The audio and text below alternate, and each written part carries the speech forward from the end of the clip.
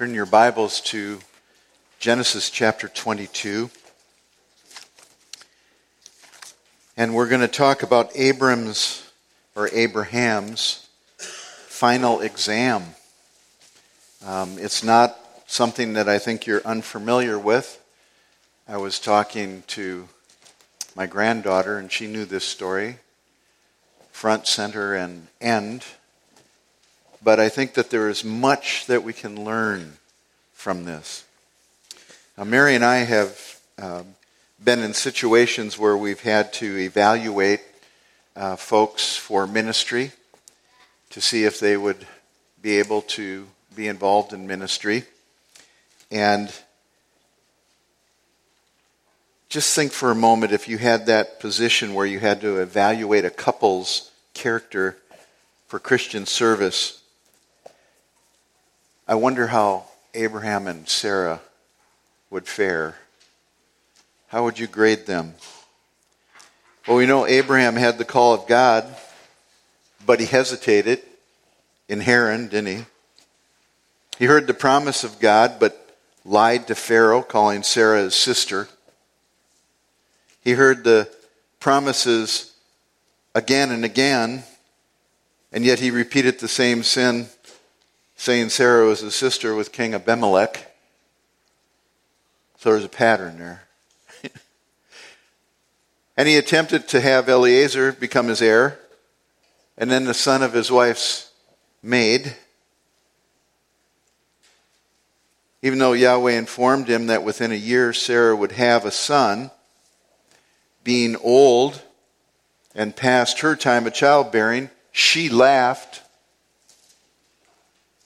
How would you evaluate these candidates? Well, God patiently and mercifully looked at their imperfections and shined through, just like that song just said. Amazing. It's really true. And I think we are way prone to quickness rather than patience when it comes to others. Because God patiently and mercifully continued to love and mature the couple. His loving kindness is everlasting. It endures forever. And he is doing something in and through the lives of this couple. Now, it wasn't so much about the couple, but that's what we glean, right? That's our contact point. Of course, it's all pointing to his faithfulness, his decree, his plan for a Messiah to come through Abraham. But we look at Abraham's life and Sarah's life, and we can glean practical principles that we can apply to our lives. So in Genesis 22, it's time for Abram's final faith exam. We've followed him through a lot. And the very first verse in Genesis 22 pretty much gives us the context. It says, "Now it came about after these things that God tested Abraham."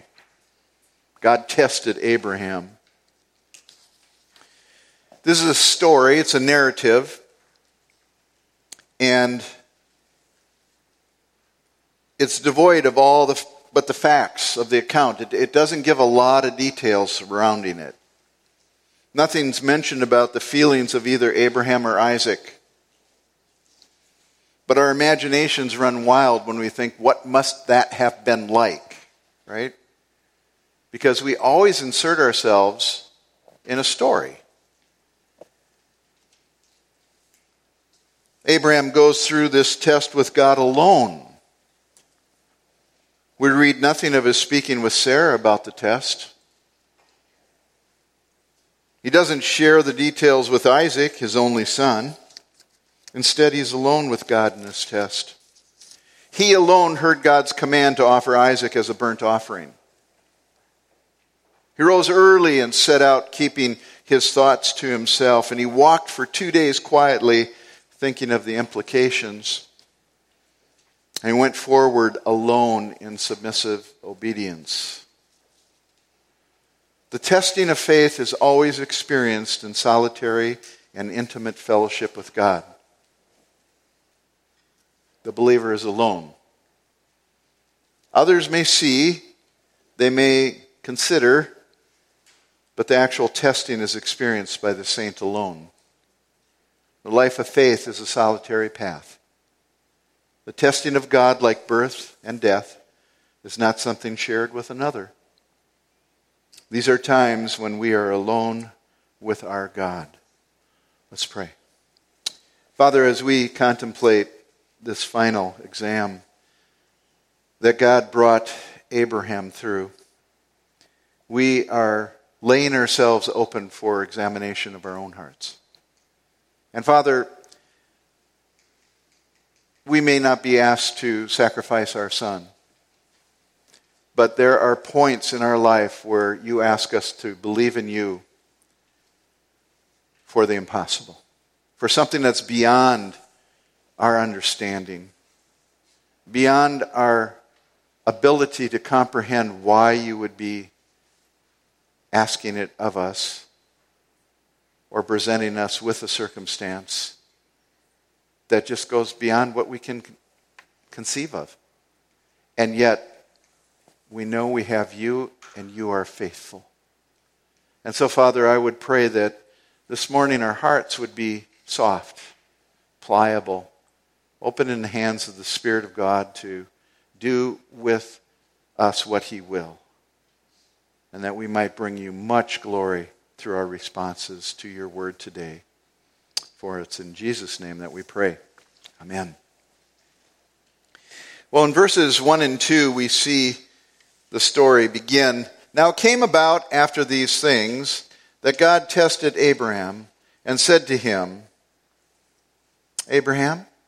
And he said, Here I am. And he said, Take now your son, your only son, whom you love, Isaac, and go to the land of Moriah, and offer him there as a burnt offering on one of the mountains of which I will tell you. Our hearts are afflicted with a love to possess things. All of us have this illness, this disease. We want to possess things. It's in our heart to possess things. Maybe it's in our heart to think more highly of ourselves than we ought in our vocation, our calling in life, our jobs. Maybe it's our dreams that are the focal point of our wanting to possess them, see them realized, and relationships, of course. Tozer once said this, there is within the human heart a tough, fibrous root of fallen life, whose nature is to possess, always to possess. It covets things with deep and fierce passion. The pronouns my and mine look innocent enough in print, but their constant and universal use is significant. They express the real nature of the old Adamic man better than 1,000 volumes of theology could ever do.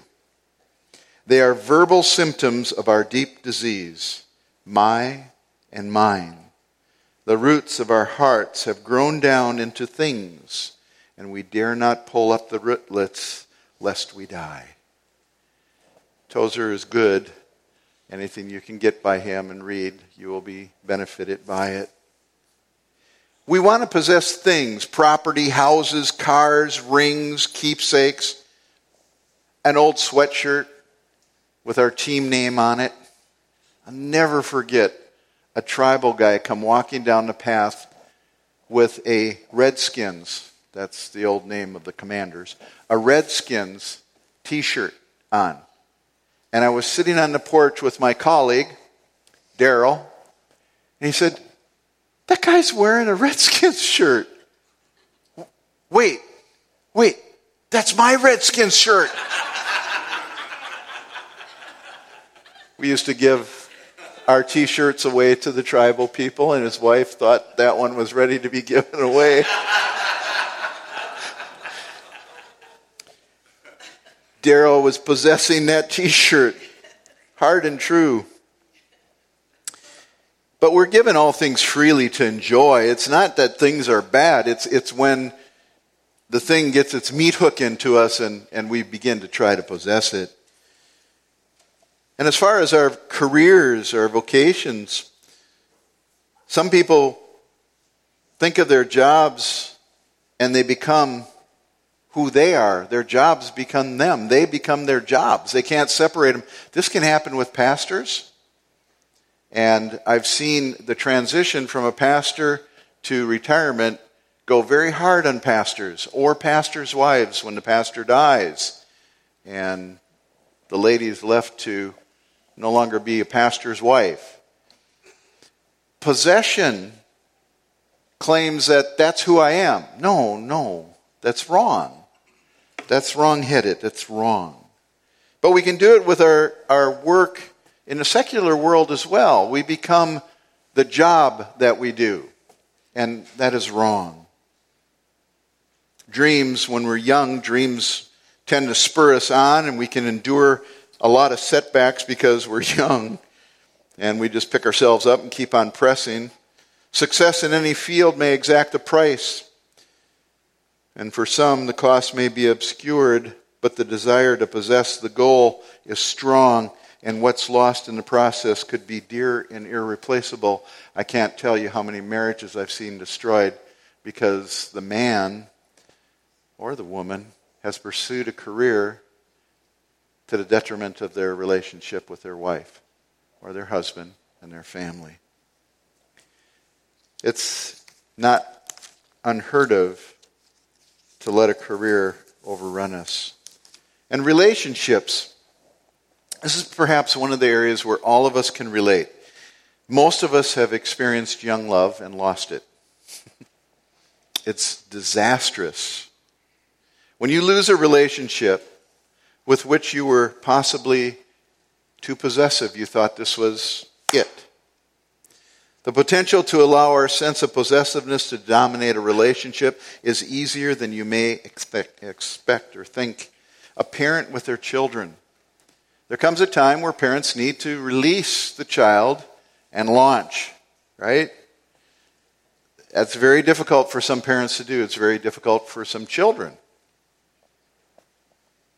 Or a romantic relationship. When it's over. I'm not talking about marriage. I said romantic relationship. Because God hates divorce. I know it happens, but God hates it. And when you see the implications of divorce, it's like two pieces of paper that are glued together.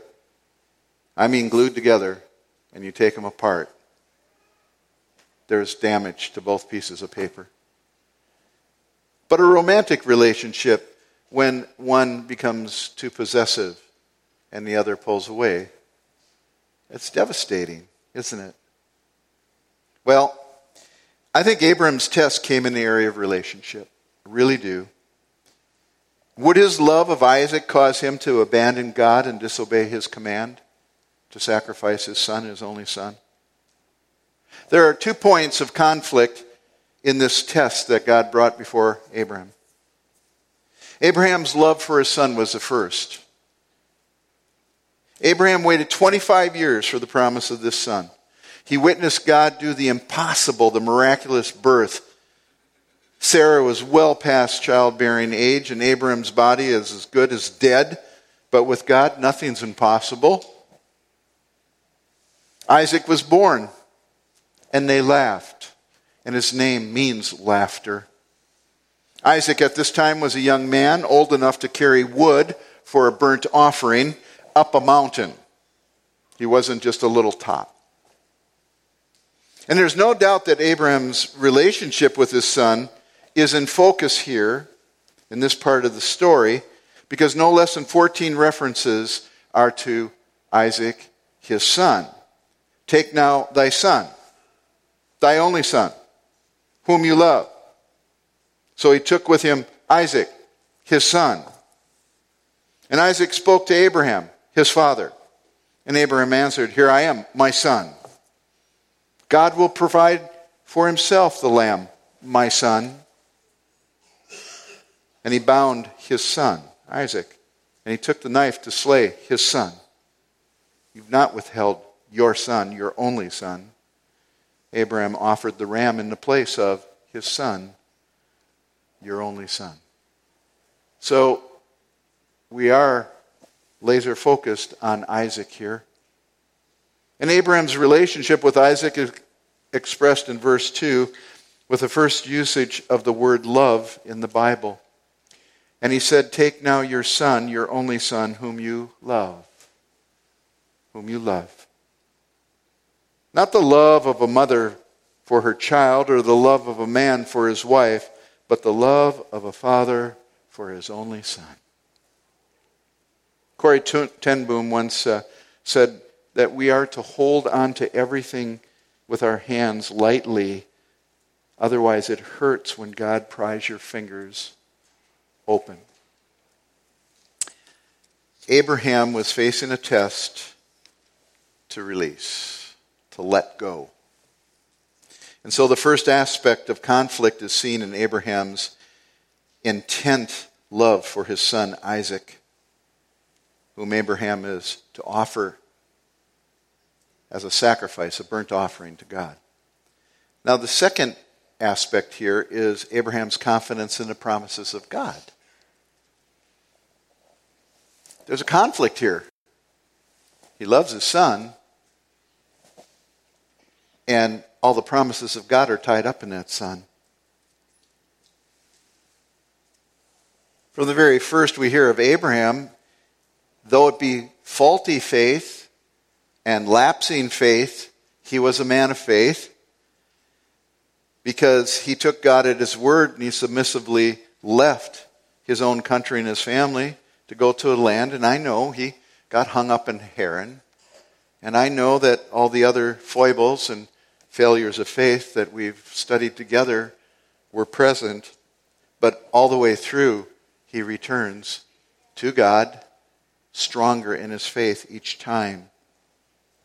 The Abrahamic covenant promised him a land, the promised land, a seed, a posterity of numerous descendants, and a blessing that one of those descendants would be Messiah, through whom all the families of the earth would be blessed.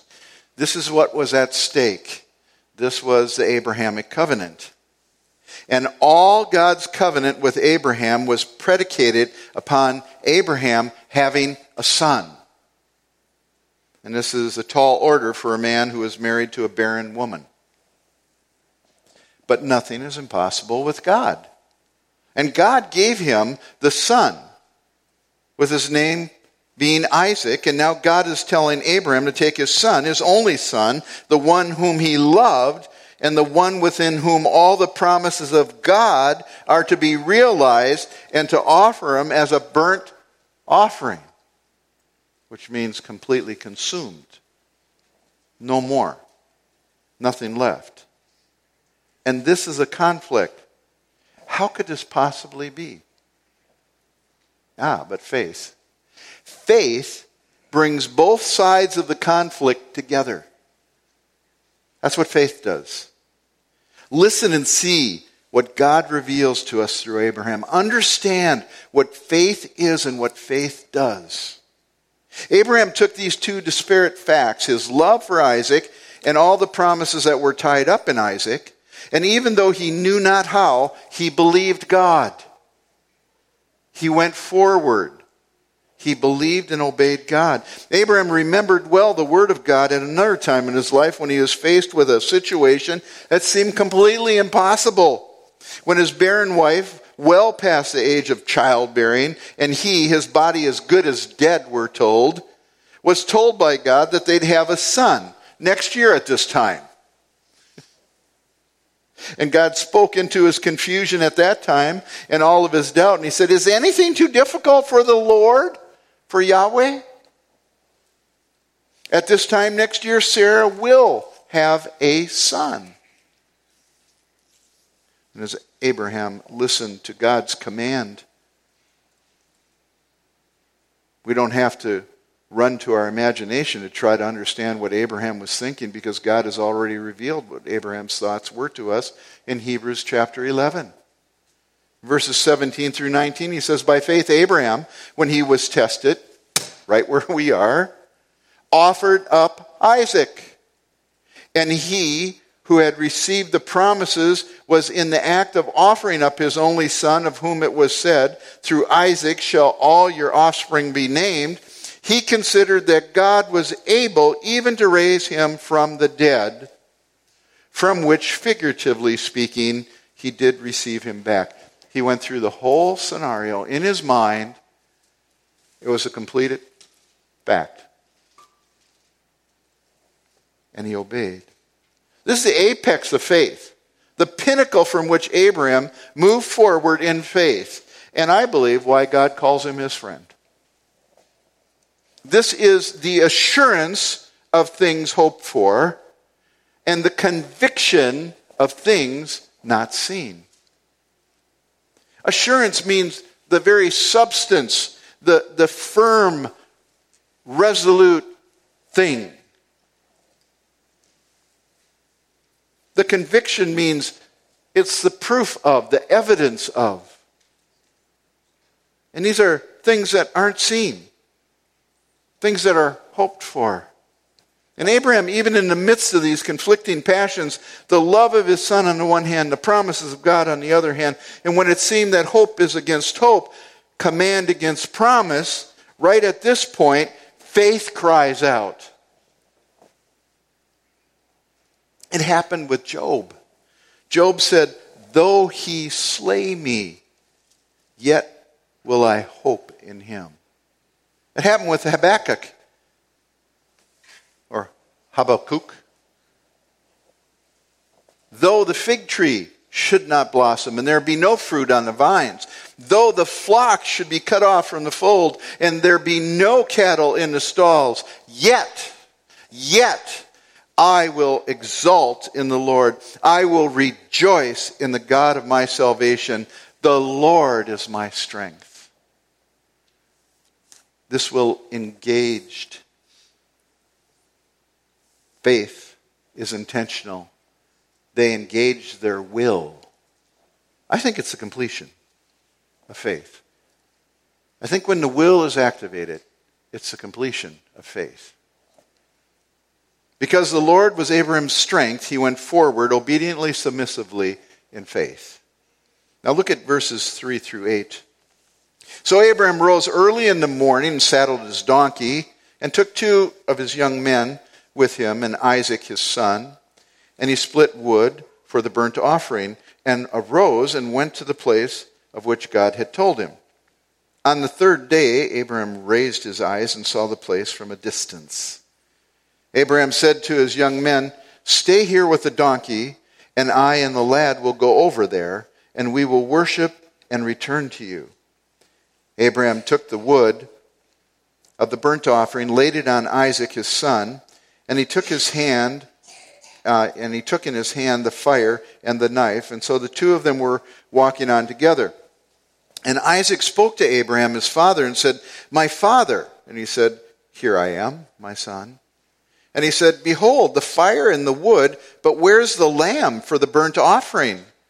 And Abraham said, 'God will provide for himself the lamb for the burnt offering, my son.' And so the 2 of them walked on together." Man, this stuff is so good, people. So good, and we need it so badly. We've been looking at the inner workings of the test of faith and how Abraham was dealing with the incredible command from God, "Take now your son, your only son, whom you love, and sacrifice him." And now he puts feet to his faith. It's one thing to cultivate faith in the heart and mind. It's another altogether to act in a real life situation to the faith that's held so close. And it's true that obedience is complete when the inward surrender of the will is complete, but the outward act motivated by such resolve is the completion of that faith. How many of us know people that say, "I believed in Jesus.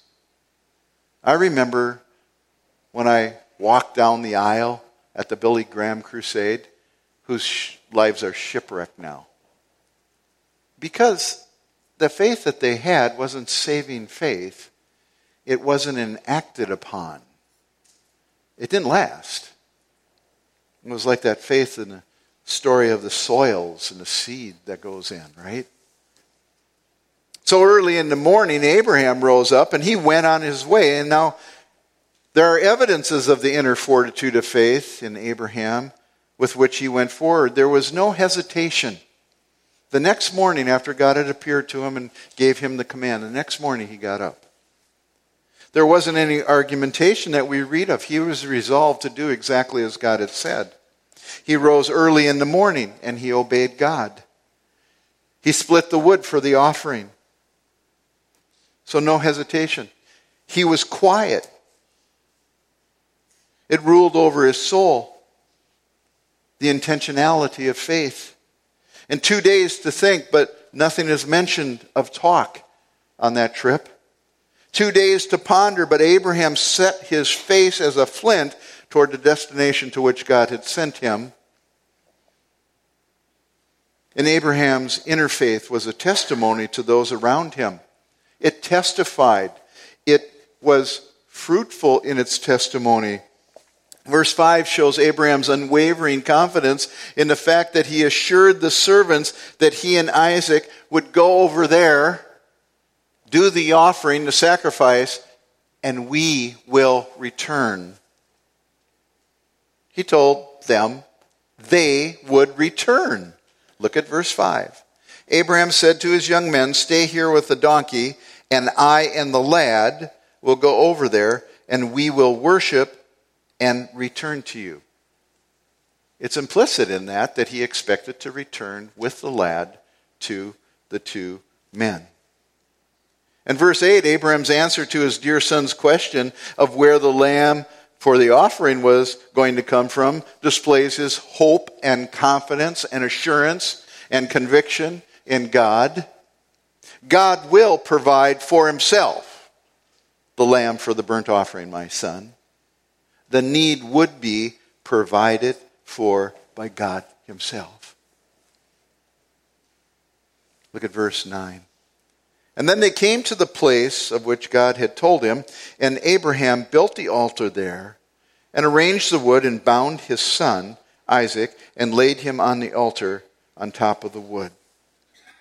Abraham stretched out his hand and took the knife to slay his son. But the angel of the Lord called to him from heaven and said, "Abraham, Abraham!" And he said, "Here I am." And he said, "Do not stretch out your hand against the lad, and do nothing to him, for now I know that you fear God, since you have not withheld your son, your only son, from me."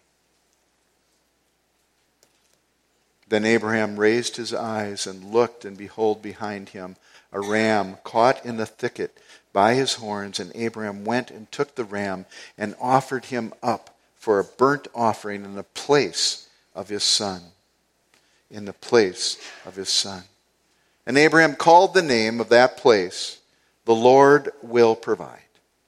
As it is said to this day, "In the mount of the Lord it will be provided." And then the angel of the Lord called to Abraham a second time from heaven and said, "By myself I have sworn, declares the Lord, because you have done this thing and have not withheld your son, your only son. Indeed, I will greatly bless you, and I will greatly multiply your seed as the stars of the heavens and as the sand which is on the seashore. And your seed shall possess the gate of their enemies. In your seed all the nations of the earth will be blessed, because you have obeyed my voice." And so Abraham returned to his young men, and they arose and went together to Beersheba, and Abraham lived at Beersheba. Man, the sacrifice of Isaac was already accomplished in the heart of Abraham, and had been for some time already when he left on his trip to go to the mountain that God would make him aware of. James says, "Count it all joy, my brothers, when you meet trials of various kinds, for you know that the testing of your faith produces steadfastness. And let steadfastness have its full effect, that you may be perfect and complete, lacking nothing." Faith is always at the brink of impossibility. I'm going to say that again. Faith is always at the brink of impossibility. It's always one step away from the brink. A step further, and it's all over. But God. Abraham moved forward in faith without any outward indication that deliverance was at hand. He arrived at the place where sacrifice, with no visible single sign of aid present. He piled the wood for the burnt offering without any hint of relief. He tied up his gown, took his son, tied him up, no doubt deliberately moving slowly, reluctantly but obediently. He took the knife in his hand, trusting God alone. He took the knife in his hand, trusting God alone. There's a quote that I've always loved from the early days of my regeneration. Nothing before, nothing behind. The steps of faith fall on the seeming void, the brink, and find a rock beneath. Abraham raised the knife to complete his obedience, and at that moment, faith triumphed. It was done already in his heart. But he raised his knife, and he hears, Abraham, Abraham, do not lay a hand on the boy or do anything to him, for now I know that you fear God. And when Abraham resolved in his heart, not when he walked for 2 days, not when he resolved in his heart, but when he actually was going to fulfill it by an act, God said, enough, enough. At the last moment, never before it. Never until we have found out how desperately we need it, and never too late, comes the helper. McLaren said that. At that moment when Abraham's faith was in demonstration, God said, seeing that you have not withheld your son, your only son, from me. How is it that God knows it's the last moment? How desperate do we have to be before we finally say, I give up, and we turn it over to God, right? I mean, I know that it came at a point in my life when I was 19 years old. That was the first time. That was for salvation. But how many times through my life have I had to be brought to the very brink? You know, it's said that guys always start the project and work at it, and then they read the instructions, right? That's kind of like us with God. We try and try and try to take care of it ourselves until we're at the brink. And we finally go, oh, God, help. And he's like, glad you made it. And his hand goes out. Peter, when he's sinking, I say for the third time, right? He's going under. And he says, Lord, save me. Immediately it says, the Lord's hand went out. Why didn't Jesus' hand go out before he said, Lord, save me? Do you ever think about that? He brings us right to the brink so that our faith is completely in him. When we realize there's nothing that we can do, nothing. Faith changes everything. A most marvelous thing occurred when God said, don't touch the boy. Now I know that you fear me. In the midst of an incredible deliverance, God did provide the lamb for a sacrifice just as Abraham had prophesied, didn't he? Isaac, lying bound on the altar, helpless to do anything for himself, to save himself, is delivered by another. Don't miss that. God provided a substitute to die in place of Isaac. The ram died and Isaac lived. That is such a clear foreshadowing of one greater than Isaac that was to come. Jesus Christ, our Savior, who died in our place that we may live forever. All of us are Isaacs tied up on the altar, laying on top of the wood, ready to be sacrificed when Jesus comes into our life. At the brink. There's nothing we can do. We're tied on the altar. What did Isaac do to save himself, to deliver himself? Nothing. And until we realize that, we really don't experience saving faith. Until we realize there's nothing we can do to get ourselves off that altar, to save our own lives. It's only God. John 8:56, Jesus says, your father Abraham rejoiced at the thought of seeing my day. He saw it and was glad. Abraham, by faith, saw Jesus Christ. How did Abraham see it? He saw it in at least three distinct ways. Number one, he entered into the fellowship of suffering with a greater Father who spared not his own son, but gave him up a ransom for many. Why did God call him a friend? He entered into an experience with the Father giving up his own son. Number two, he understood in type and through personal experience the ransom procured by another, the substitute slain on behalf of his son. And although therefore Isaac to live, allowing Isaac to live on and not die as a sacrifice, Jesus is our substitute. He died in our place and paid the Father fully, satisfying all of our sin debt. And we, by such a payment, are free to live eternally, just as Isaac was free to get up off of that altar and be with his father and return to the two servants. Another, even the Lord Jesus Christ saves us. And thirdly, Abraham received Isaac again to himself as if from the dead. And the Heavenly Father received his only begotten Son once again. After the third day he rose from the dead and ascended to heaven. This was a crowning testimony of the Father's complete satisfaction with the Son's sacrifice. Never preach the gospel to someone without including the resurrection. It's God's stamp of approval.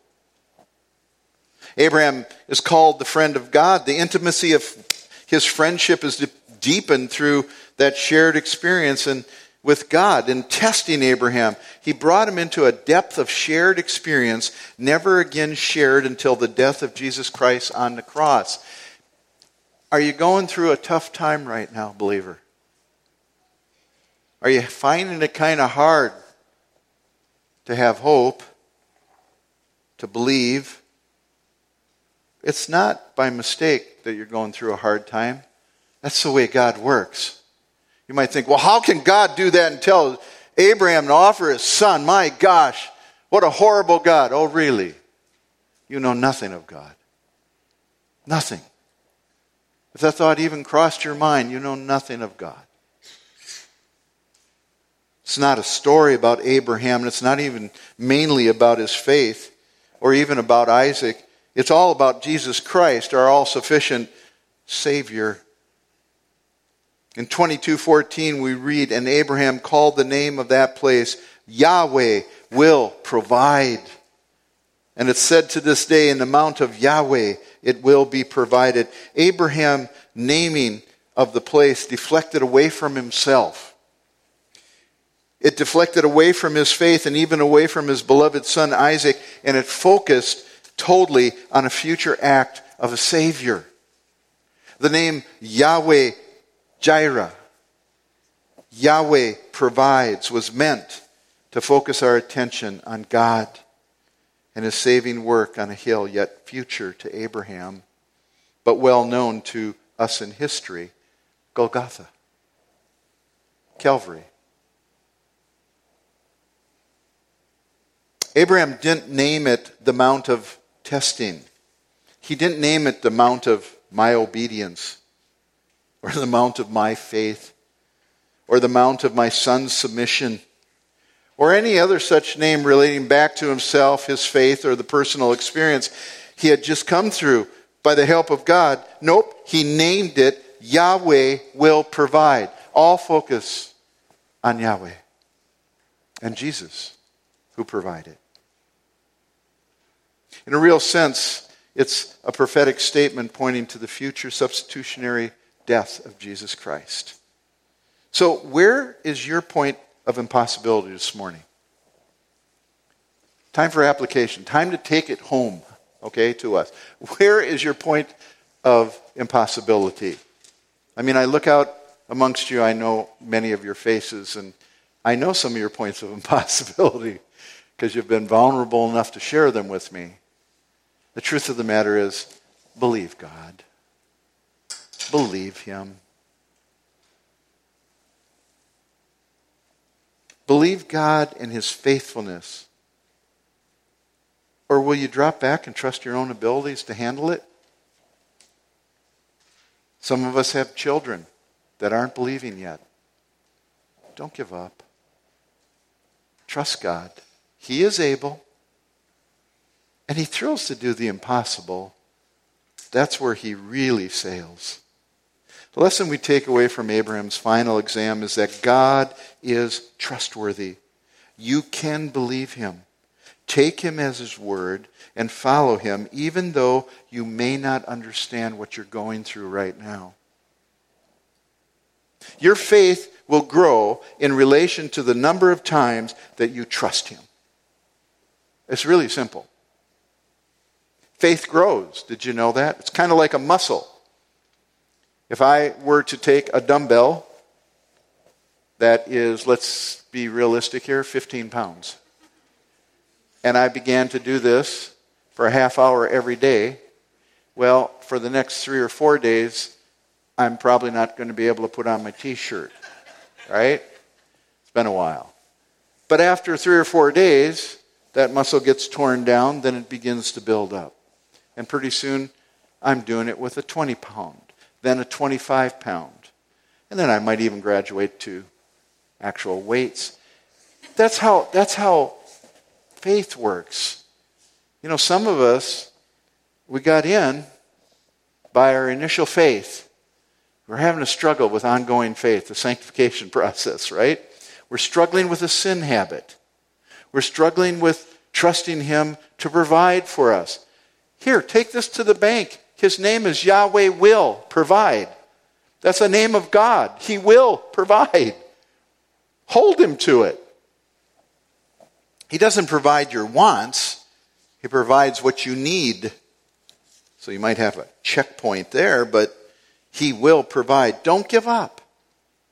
You know, we read in the New Testament, don't lose heart in doing good, because in due season you will reap if you do not grow weary. Now there's some interesting words in that little phrase there, in that little sentence. Due season. That means time, people. And we're not good with that because we're really way ahead of God most of the time. But in due season, at just the right time, at God's time, you will reap. That's a promise. You will reap if you don't grow weary. Don't give up. Abraham waited 25 years and then another dozen or so years before God solidified his faith and said, "For now I know that you fear God, because you haven't withheld your son, your only son, from me." God was all in all to Abraham at that point, just as it should be. In closing, I want to just challenge you to just examine your heart. Where's your point of impossibility right now?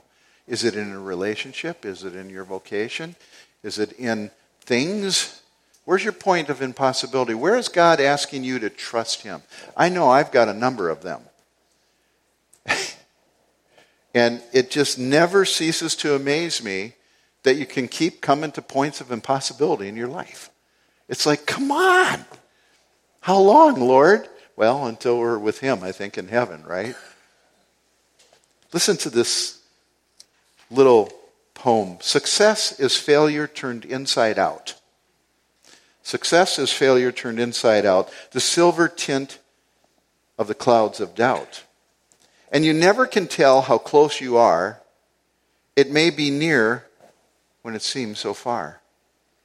So stick to the fight when you're hardest hit. It's when things seem worst that you must not quit. Believe me, I can testify that that's true. From years of experience of trusting him at the point of impossibility and seeing him come through, sometimes to my chagrin, because he did it even though I didn't trust him. The impossible thing, he did it even though I didn't trust him. I don't know if it's happened to you. If you've been a believer for any amount of time, it probably has. Where he just shows you, see, I can do it. And you just kind of hang your head and go, I'm sorry, I didn't think you could. We're like that, aren't we, as people? Well, be encouraged. This is Abraham. And it goes on, and Sarah dies, and then Abraham dies, because we all die. Or we're going to be raptured, right? But until then, let's walk in faith. Let's pray. Father God, thank you for Abraham's incredible life experience and all that he has taught us. And thank you that you don't just give us the good points and the high points and the highlights of the life of your children in the Bible, but you show us their failures, you show us their setbacks, and in all of these things, you show us how faithful you are, and patient, and loving, and kind, and merciful. Thank you, Lord. Thank you for who you are in our lives. In Jesus' name we pray. Amen.